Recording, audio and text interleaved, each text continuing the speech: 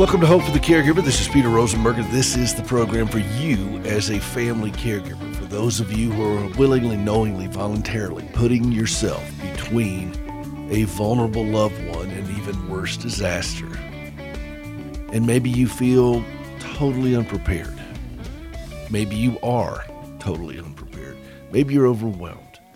Maybe you're angry, resentful, guilty. Whatever is going on, this is the program for you. You're in the right place because we get it here. And I'm bringing more than 35 years as a caregiver to talk about this issue to help fellow caregivers stay healthy and strong as they take care of someone who is not. HopeForTheCaregiver.com. If you want some more information, if you want to go out there and be a part of the program, you can send me a note from HopeForTheCaregiver.com. There's a little form. It comes right to me, and I'll be glad to engage with you on this, talk with you, call you from the program, whatever is on your heart.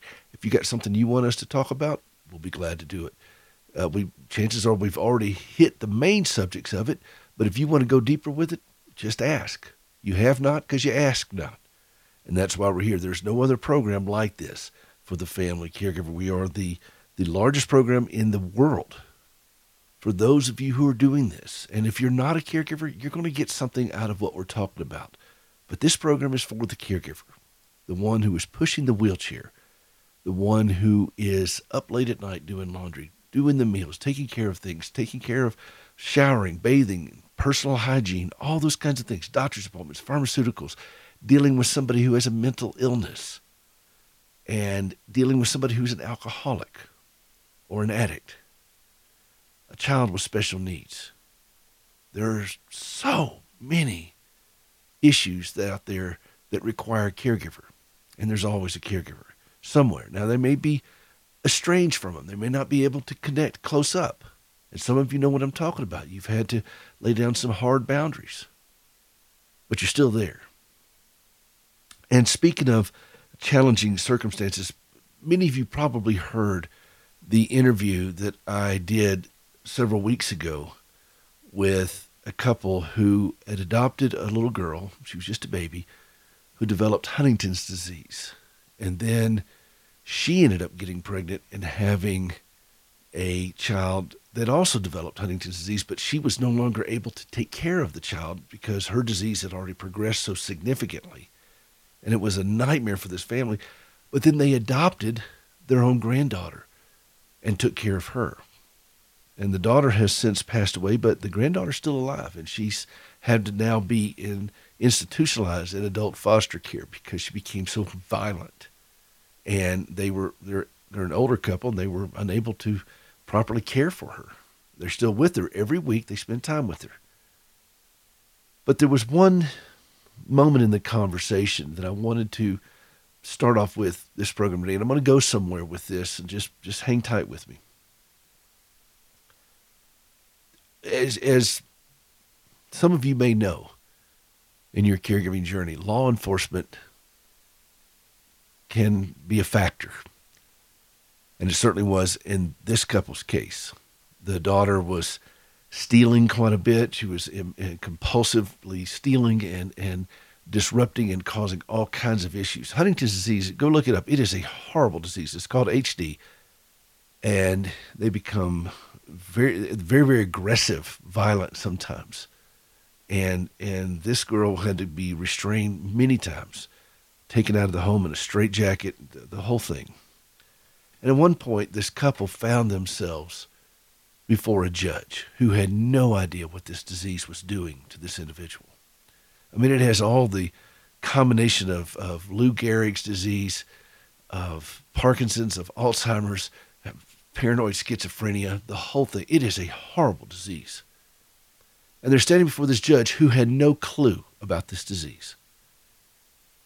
And the judge said, basically, and I'm paraphrasing, sounds like bad parenting, and castigated the parents. And this judge, she had no clue. And as I talked to this couple, and you can go back and hear the interview on my podcast, HopeForTheCaregiver.com. It's a free podcast. Go back and take a listen to it. The father is Dr. Higgs, and they're both PhDs.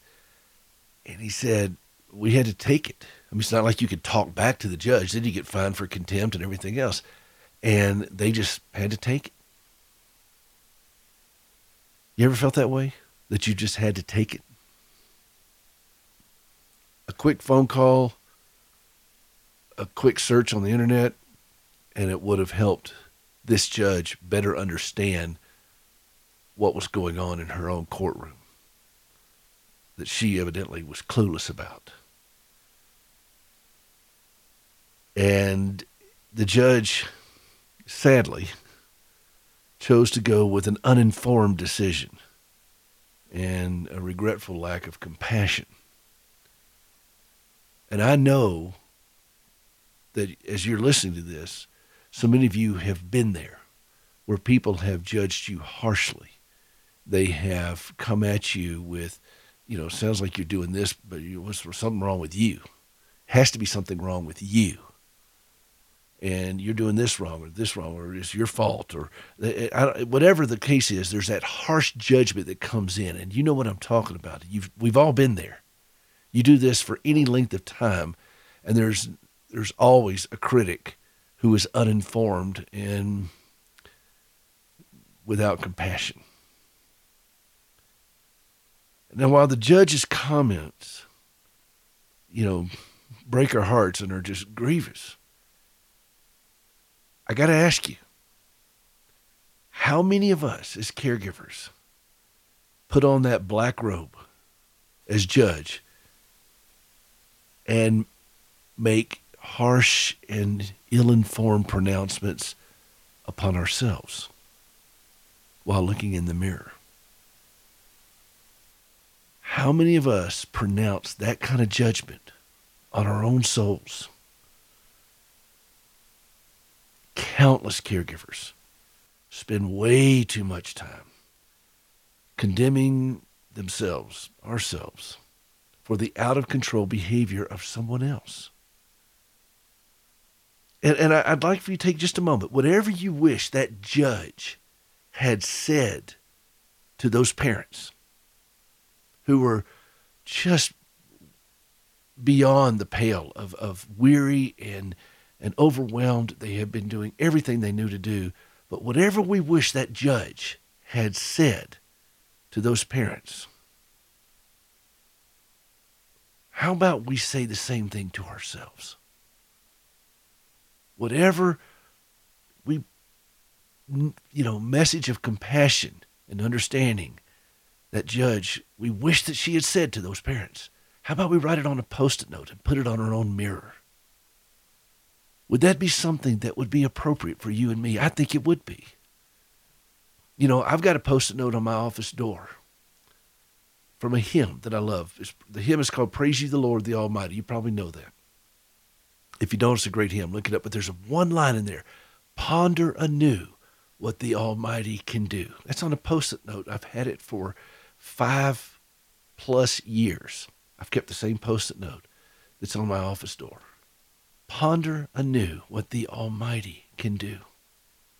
You see, we have a judge that doesn't look at us this way because of Christ. And he has mercy, and his mercy is new every morning. What you're dealing with as a caregiver is beyond you. If you think it's not, you haven't done it long enough. It is beyond you. And it will take you into some very dark places. But see, the judge that we appear before has compassion and has mercy because of Christ. He took all of that dysfunction so that we can go to him and receive mercy. What Post-it note are you putting on your door? Ponder anew what the Almighty can do. Abraham Lincoln once said, I have always found that mercy bears richer fruits than strict justice.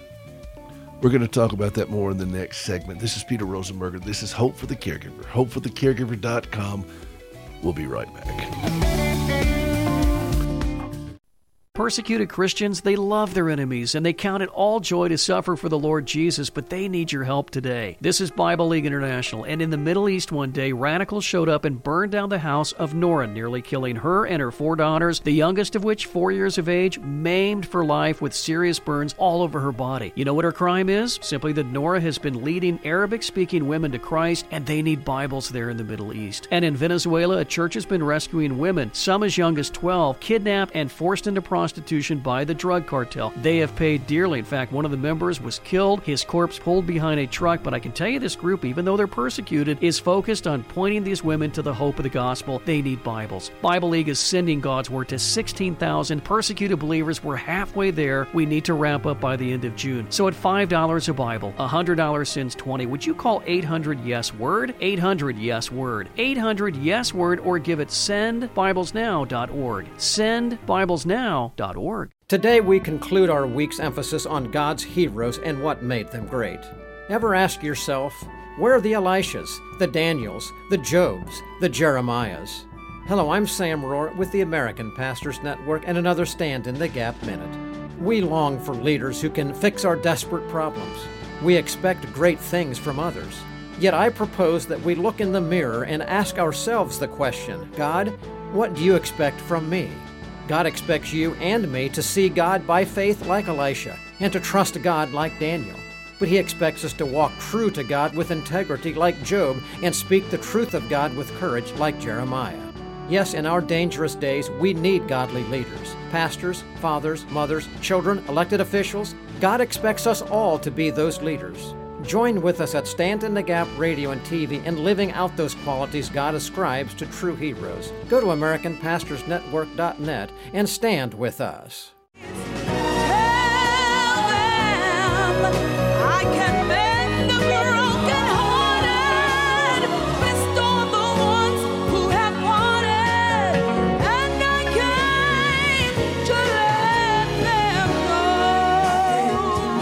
Welcome back to Hope for the Caregiver. This is Peter Rosenberger. This is the program for you as a family caregiver. That is Andre Crouch and the Gospel Disciples. Tell them, one of my all-time favorite songs, to heal the brokenhearted. We have another stark reminder of how broken this world is, about what happened in Texas. And I wanted to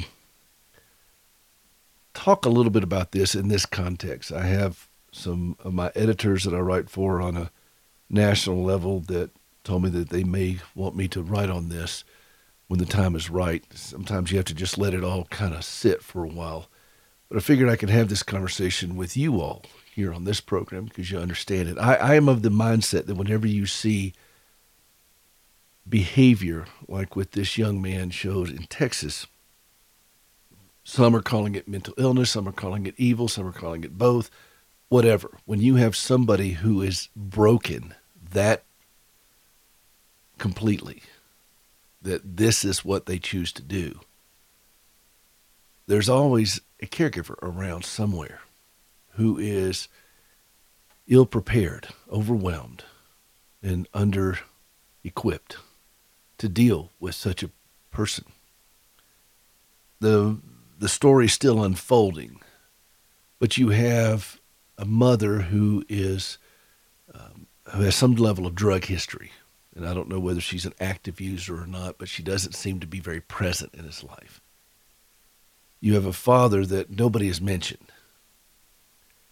And you have grandparents, particularly one, a grandmother, who this young man shot. And it appears that the grandmother was the closest in proximity to this extremely troubled young man. And then he shot her. Cops have been called out to the house. People were familiar with this young man and the drama that was going on at this house. I go back to the shooting down at Parkland, Nicholas Cruz. And the reports were that the cops were called out to the house 39 times. And my first question was, when that all happened, who called the cops? Overwhelmingly, it was this young man's adopted mother who was in over her head, again, ill-prepared, overwhelmed, and under-equipped to deal with somebody who had the level of dysfunction and brokenness that this young man had. And as soon as she died, he shot up the school. And you can pretty much trace this with every one of these horrific scenes, is there's always one person, a caregiver, that is in proximity to this young individual who does this. And they're just in over their heads. And nobody knows what to say. Nobody seems to say anything to the caregiver about what does help look like. That it's okay to call the police and insist on certain things. Safety is the number one thing. And for whatever reason, a lot of people won't do it. Maybe it's embarrassment, shame. Maybe they're afraid to make the call because of the repercussions. Regardless of which, the authorities must be engaged and must be informed. There's no other way around this.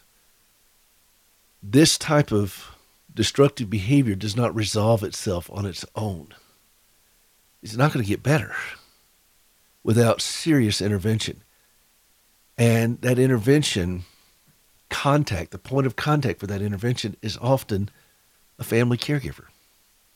Actually, it's almost always a family caregiver. And if this individual is not stopped, if there's not an intersection between boundaries in this individual, they will continue on, as we saw in Texas, as we've seen in other places. I'll let other people deal with the gun issue, because that's not my issue here, other than when you have somebody who is exhibiting aberrant behavior, out of control, any type of mental illness, it would seem appropriate to make some phone calls at that point and ensure that they cannot be a danger to themselves or to others. The same thing goes from getting behind the wheel of a car while intoxicated, which we just saw the husband of the Speaker of the House of Representatives of the United States do. There are a lot of conversations that need to be had about people who are doing things that put others at risk. But right now, I just want to focus on this individual, this grandmother. And I have maintained for a long time that one of the greatest assets to reaching these individuals with a clear message of what help looks like is from clergy. And that they can ask these families that they see are dysfunctional. If there's one parent missing and another one is on drugs, that alone should be a red flag that the children are at risk. And so we can make a call. We can have a conversation with whoever is left there and ask some pointed questions. Are you safe? Do you feel safe? Do you see things that trouble you? Can we have a conversation with a professional? All of these things are legitimate questions that engage this individual, not for them to be defensive, and it helps them, actually it helps disarm them so that they're not defensive, that they know that somebody cares. But we have to ask. We have to get outside of our comfort zone a little bit. And we have to ask people. And if we see something that is going on, we don't have to become this tattletale society. I think this is where Christians can lead the pack. We become a ministering society. We become a people that care about one another, bear one another's burdens. But sometimes it starts with just a conversation. Do you feel safe? Are you okay? Are you concerned? Would it be okay if we had a conversation with a professional and see if we can't talk about this? This isn't a hindsight kind of thing. This is a teachable moment where we as a people can change up the way we engage and the way we respond. I know that everybody wants to get onto the political bandwagon, the gun bandwagon, all that kind of stuff. I'm not on any of those things. I'm on the caregiver path. And I understand the heartache involved for so many out there. I see it. I talk with them. It's one of the reasons I ask callers to this program, how are you feeling? We start a conversation. Let them know that it's okay to not be okay. You know, it really is. And this grandmother, there's no way you can tell me that she hasn't been living in fear and being troubled for some time with a young man like this in her house. But unless we penetrate into this broken, dysfunctional, lost, troubled environment with the clarity and the message of the gospel, they don't even have a fighting chance. Now, they may not respond well. It may not go well. But that's not a reason to not do it. I don't want to use a double negative. That does not relieve us of the responsibility of saying it. And results are in God's department. But if we don't say anything, if we don't reach out to people that we know are hurting and scared and overwhelmed with a clear understanding of God and his mercy and his loving kindness, then what are we all about? Micah 7:18, who is a God like you, who pardons sin and forgives the transgression of the remnant of his inheritance? You do not stay angry forever, but delight to show mercy. Our God shows us mercy in our brokenness. Who are we to withhold this and reaching out to other people? Nehemiah 9:31. But in your great mercy you did not put an end to them or abandon them, for you are a gracious and merciful God. Psalm 130, out of the depths I cry to you, Lord. Lord, hear my voice. Let your ears be attentive to my cry for mercy.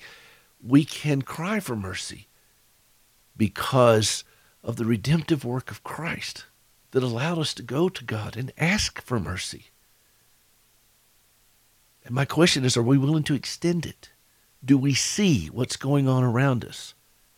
We like talking about God's mercy for us, but do we show mercy to others? And part of showing mercy to others is reaching into their heartache and being with them, engaging with them. Thoreau said that we all live lives of quiet desperation. You don't have to go looking for it. You just have to be willing to see it. It's everywhere. And if we think that somehow we're insulated from this, we're wrong. It's everywhere because it is the human condition. And showing mercy is a reflection of the character of God. And mercy does not mean that you're letting somebody get away with doing something bad or aberrant. It means that you're willing to go and recognize their brokenness and be with them, comfort them, strengthen them. They are in distress. And who's going to speak to that distress? And all the others that you see on cable news and everything else, they all want to get out there and argue about the politics and the policies of it. But as Christians, we know better. Politics doesn't redeem anybody. Politics can't. The life-changing message of the gospel is what does it. And the founding fathers of this country understood this, that the human condition is corrupt. There is no legislation that can be passed by Congress, no executive order passed by a president that's going to transform the human heart. But the mercy of God Almighty does, can, has, and will. That is the great news that we can share with others. This is Peter Rosenberger. This is Hope for the Caregiver. We'll be right back.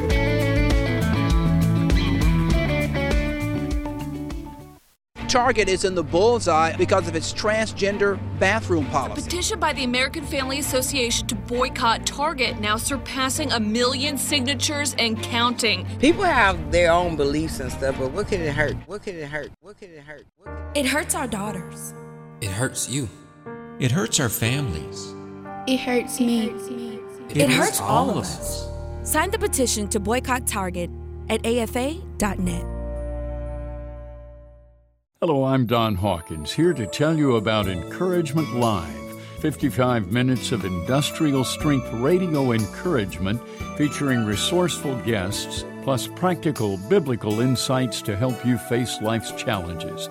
We'll be taking your phone calls, so plan to join us for Encouragement Live, Saturdays at 7:05 p.m. Central, 8:05 p.m. Eastern, here on American Family Radio.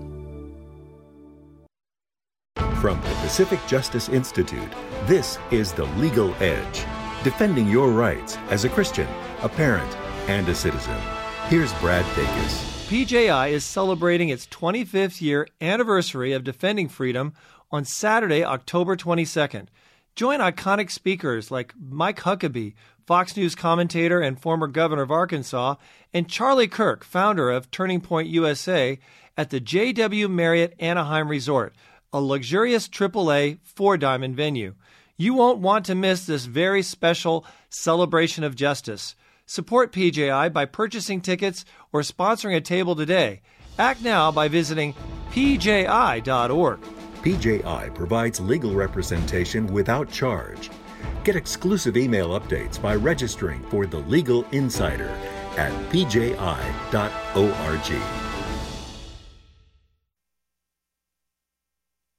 Where there's a treasure at the end of this narrow road I'm traveling, and it gives me a purpose for my life.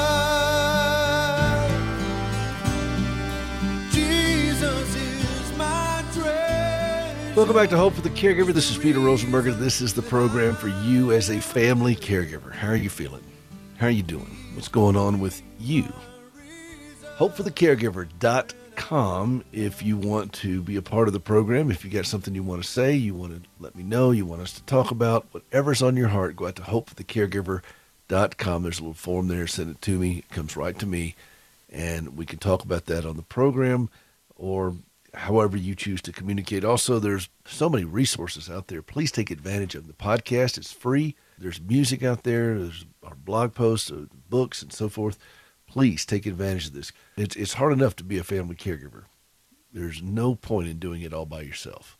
So let's get some help for each of us. And that's how we do it as caregivers. Friends don't let friends caregive alone.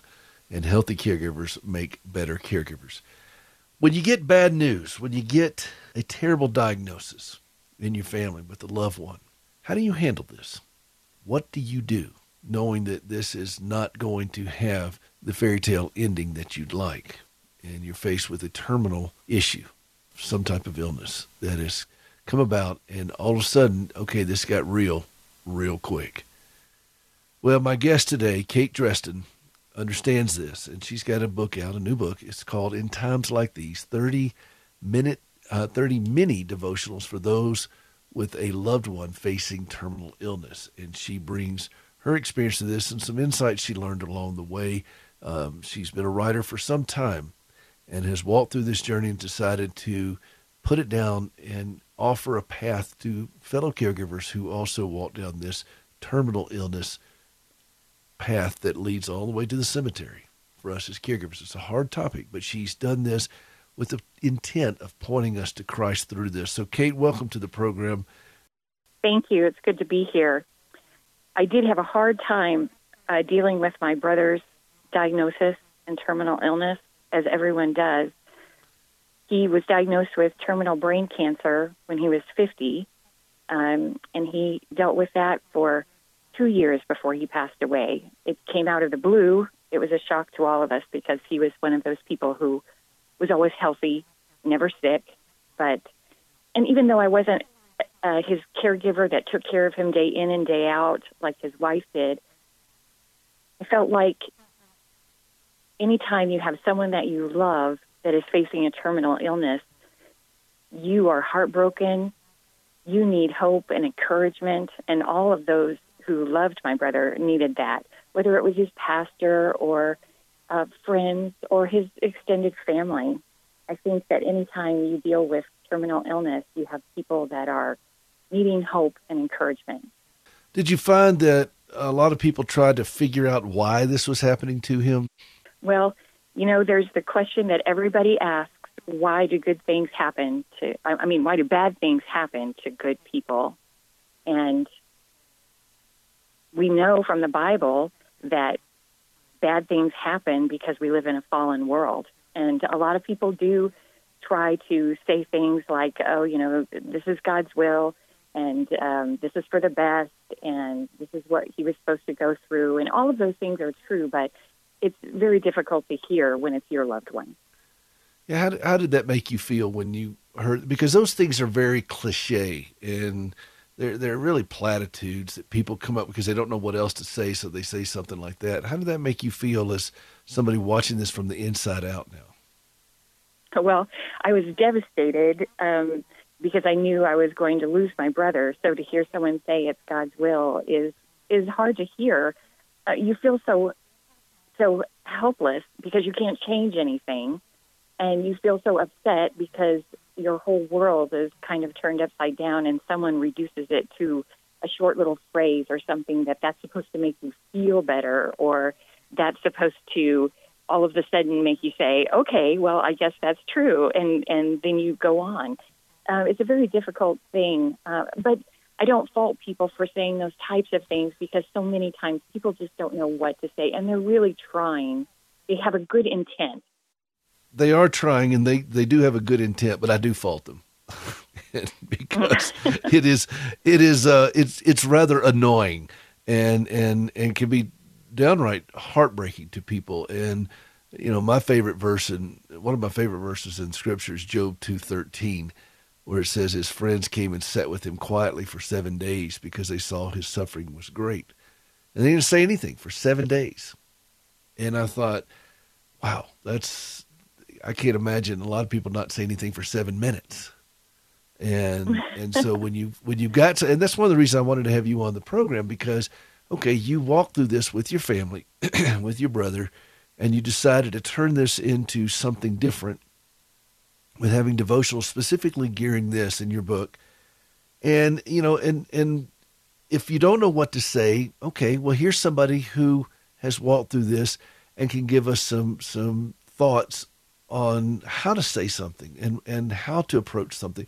One of the things I love, Kate, in the Jewish Shiva, when you have the sitting Shiva, when you are with the bereaved, they're sitting there in a chair and you don't initiate the conversation. You wait for them to say something to you. And then one of the things you can do that's proactive is you put their hand in yours and then put your other hand on top of theirs. And it just assures them of your presence there. You don't have to, you're not saying anything. You're being with them. Did you find that was the case with you, where those meaningful exchanges happened, where people would just be with you? Did you find that? Yes. Not a lot of people can do that very comfortably or very graciously, because sometimes it's awkward for people. But I found at church, praying with other believers was very comforting, and knowing that they are trying to support you on your journey. That, I think, during our church prayer times were the most comforting, when you have other believers that are just surrounding you with prayer. I also had someone who gave me some great advice, and they told me that instead of letting the hard times bring bitterness to my heart, to make sure that I found thankfulness, because the Bible tells us that we need to be thankful in all circumstances. And this kind of a circumstance, it's very hard to be thankful for what you're going through. But someone said that to me, and I never forgot that. And I thought, I'm not going to make what I feel create bitterness in my heart. So I thought I need to come up with a list of things that I can be thankful for or grateful for throughout this trial. And so I tried to find things that I could focus on instead of focusing on the years that I wasn't going to have with my brother or the years I felt like maybe he was cheated out of. I decided to be thankful for all the years I did have with him, and be thankful that I had childhood memories with my brother that others didn't have that experience. Those types of things, trying to focus on the things that I did have instead of the things that I wouldn't have or been cheated from, if that makes sense.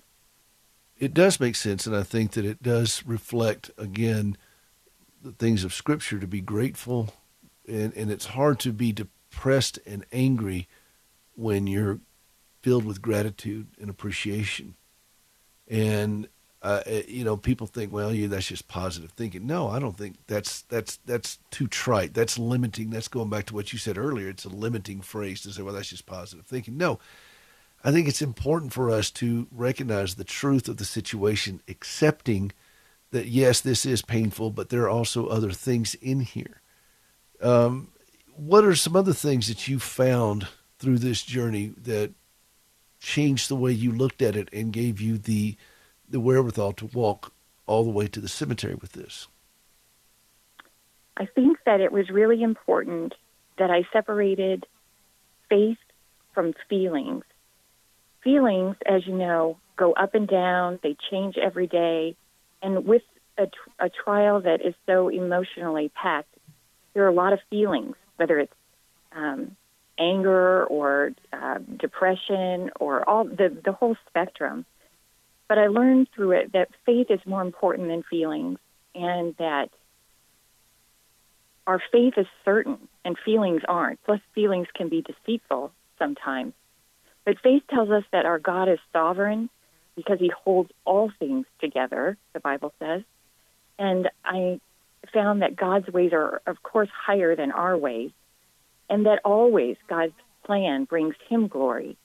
I think of the Bible passage about Lazarus, and Jesus knew that Lazarus was going to die, and he knew that he was going to raise him, but yet he was still sad. He was sad that he lost Lazarus, that he had to go through this, and he was sorry that Mary and Martha were going through it. And he was so upset about it that he wept, the Bible tells us. And that just says that even though there are times where bad things happen, God has a bigger picture. He had a bigger picture that he knew he was going to bring Lazarus back from the dead, and he was going to bring his Father glory. And that's important to remember, too. Faith says there's a bigger picture in this plan. How did your brother, did he respond to these things as well? I mean, how did he deal with this? You know, my brother and I didn't speak about these types of spiritual things with each other. And so I'm not sure how, I never discussed how I was dealing with it. When I spent time with him, we never talked about those types of things. But I know that I never heard him complain in the whole 2 years of what he was going through. I never saw him depressed or in times of, hard things that he was going through. He always portrayed to me that he believed in Jesus and he knew that Jesus was taking care of him. And that spoke volumes. Even though he never said those words to me, it spoke volumes, and it gave me encouragement of the type of Christian he was and the faith that he had in God.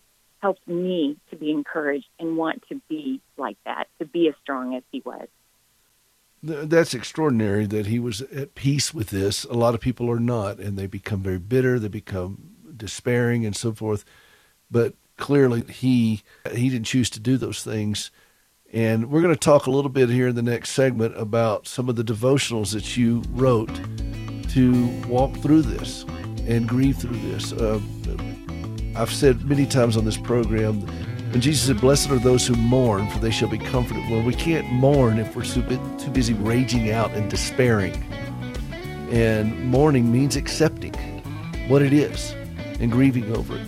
We're going to talk a little bit more about that with Kate Dreston. Her new book is called In Times Like These, 30 Mini Devotionals for Those with a Loved One Facing Terminal Illness.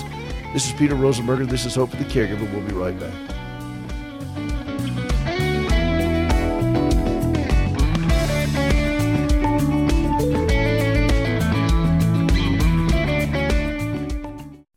Hey, this is Peter Rosenberger. Have you ever helped somebody walk for the first time? I've had that privilege many times through our organization, Standing with Hope. When my wife, Gracie, gave up both of her legs following this horrible wreck that she had as a teenager, and she tried to save them for years, and it just wouldn't work out, and finally she relinquished them and thought, wow, this is it. I mean, I don't have any legs anymore. What can God do with that? And then she had this vision for using prosthetic limbs as a means of sharing the gospel, to put legs on her fellow amputees, and that's what we've been doing now since 2005 with Standing with Hope. We work in the West African country of Ghana, and you can be a part of that through supplies, through supporting team members, through supporting the work that we're doing over there. You could designate a limb. There's all kinds of ways that you could be a part of giving the gift that keeps on walking at standingwithhope.com. Would you take a moment to go out to standingwithhope.com and see how you can give? They go walking and leaping and praising God. You can be a part of that at standingwithhope.com. I'm Peter Rosenberger, and this is your Caregiver Minute. In the caregiving journey, we daily encounter high-drama moments, and they can really wear on us. Some of those drama moments may be from our loved one. Others might be from friends and family or the medical community.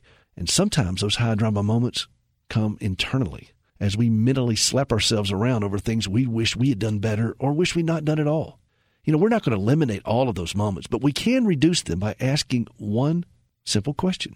How important is this? See, that's the question. When we ask how important is this, it gives us and others an opportunity to prioritize and even detach from the circumstances so we can determine, is this really a crisis? Or maybe this is something we can just let go. How important is it for us to be calmer caregivers? And we can answer that one right now together. It's vitally important.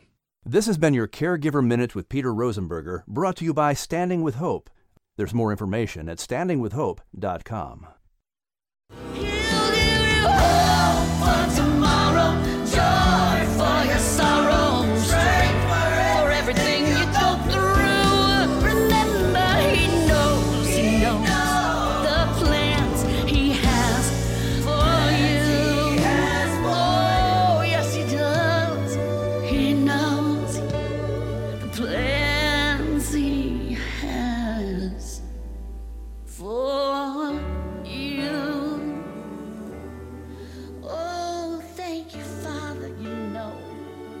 Welcome back to Hope for the Caregiver. This is Peter Rosenberger. This is the program for you as a family caregiver.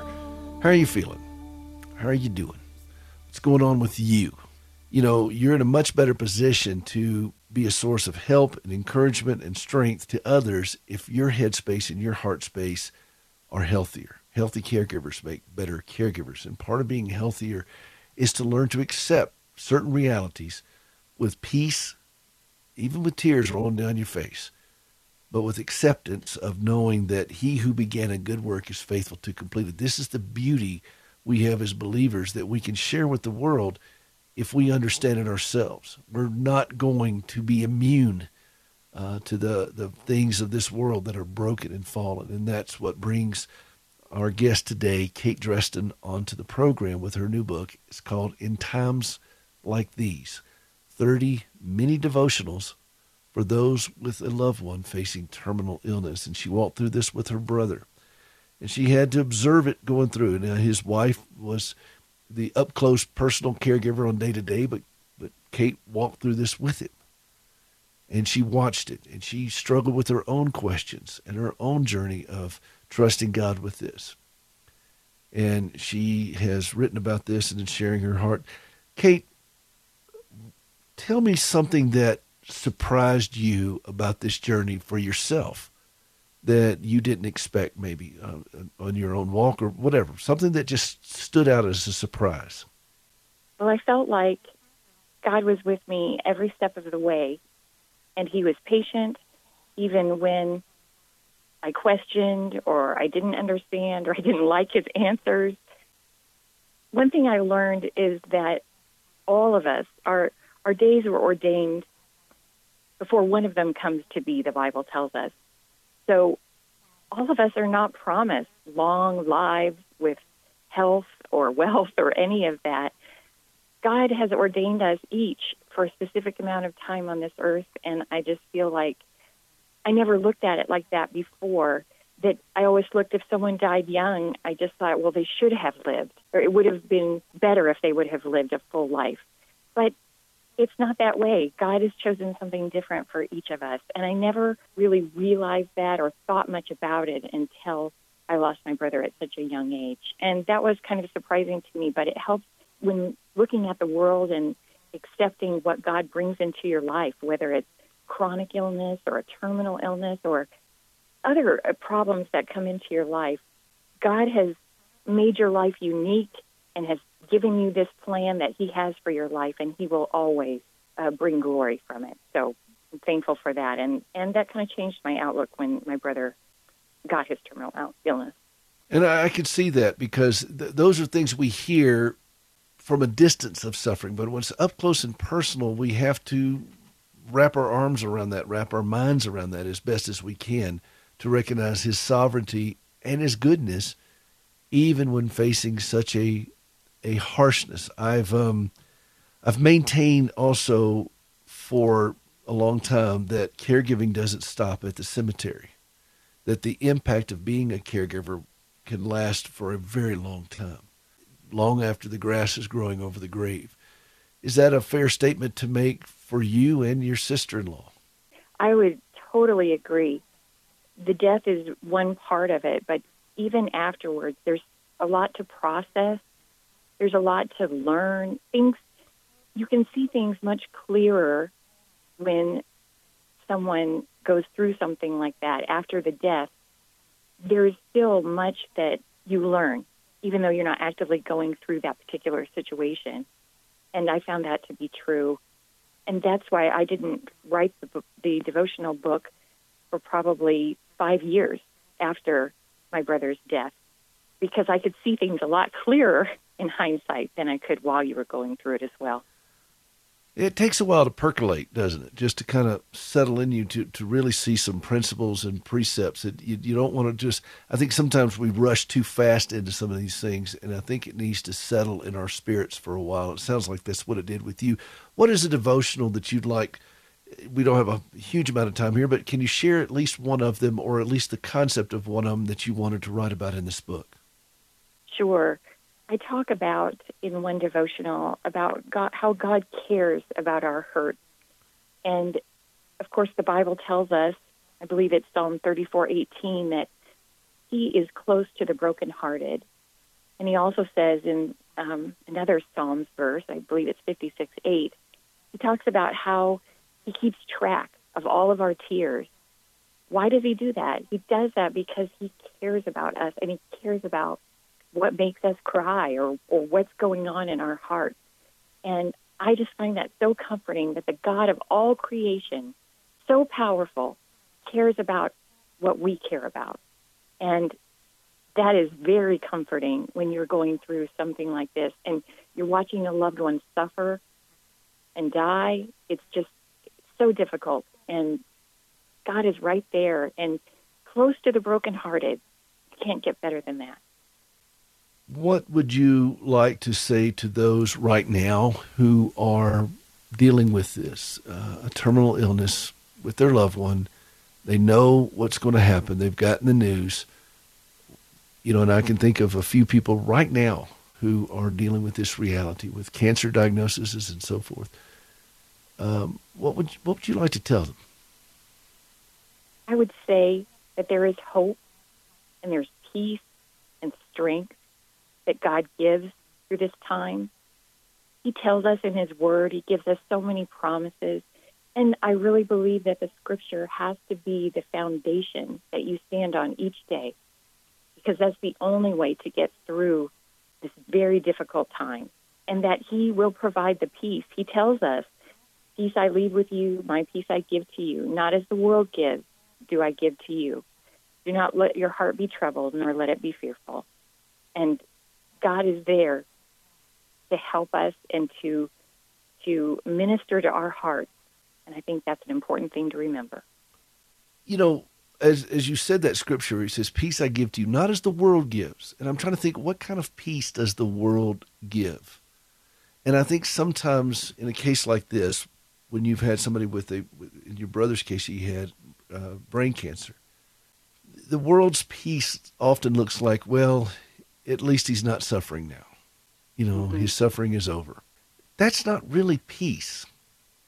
In the world's eyes, that's really more like oblivion. And it's no different than a euthanasia type of thing or putting down a hurting animal. But the hope of the gospel, Jesus said, I'm giving you peace that's much different than this. I'm giving you something else, a peace that at least he's not suffering. And from Christ's perspective, and where your heart is that he's with him now. He's not only not suffering, he is in the place with the one. And did you find that still anchors you as you even hear those words now, knowing that your brother's with the Savior that he trusted, and that you can trust that same Savior as well for yourself and for your friends and other loved ones that remain? Talk a little bit about that. That's right. And we have such a hope. The Bible tells us that we will be reunited with them when we all get to heaven. And so I don't have to wonder.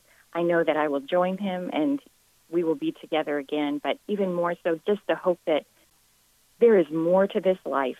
And even though he had just 52 short years on this earth, it doesn't matter in the biggest picture, because heaven is our home, and that's where we all want to be. This world has nothing for us. Our citizenship is in heaven, the Bible says, and that's where our hope is. That's where peace comes, and that's where that strength is, that we know we have something better for us, and that God is in control of all of that. It's a wonderful thing. I want to leave you with a quote, and I want you to respond to it in the context of what you've walked through and what you've written. It's from Alexander Solzhenitsyn, who was in a Russian gulag for many, many, many years. And he said, "Bless you, prison. Bless you for being in my life, for there, lying upon the rotting prison straw, I came to realize that the object of life is not prosperity as we are made to believe, but the maturity of the human soul." How does that grab you when you hear that? Yeah, that's very good, because our eyes should be fixed on God and his promises for us, not on what this earth has to offer, whether that's wealth or a great job title or selling 1 million books or anything that the world has to offer. Our eyes and whatever we go through should always be focused on him and the promises that he gives. For there's nothing greater in this world but God. Well said, and I appreciate you bringing that. The book is titled, In Times Like These, 30 Mini Devotionals. And I like the word mini on there, by the way, too, Kate, because a lot of times in the throes of this stuff, you don't want to read these long treatises of people that do that. Just something simple.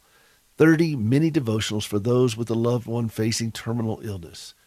And we talked about that at the beginning of this interview when you said a lot of people don't know what to say, but here's a starting point, what Kate has done through her new book, and it's available. Go out to Amazon and get the book, In Times Like These, Kate Dreston. And if maybe you know somebody who is dealing with this with a family member, it makes a great gift. If you don't know what to say, listen to those who have done it and are saying it. Kate, thank you for being a part of the program today. I really do appreciate it. Thank you. This is Hope for the Caregiver. This is Peter Rosenberger, hopeforthecaregiver.com. We'll see you next time.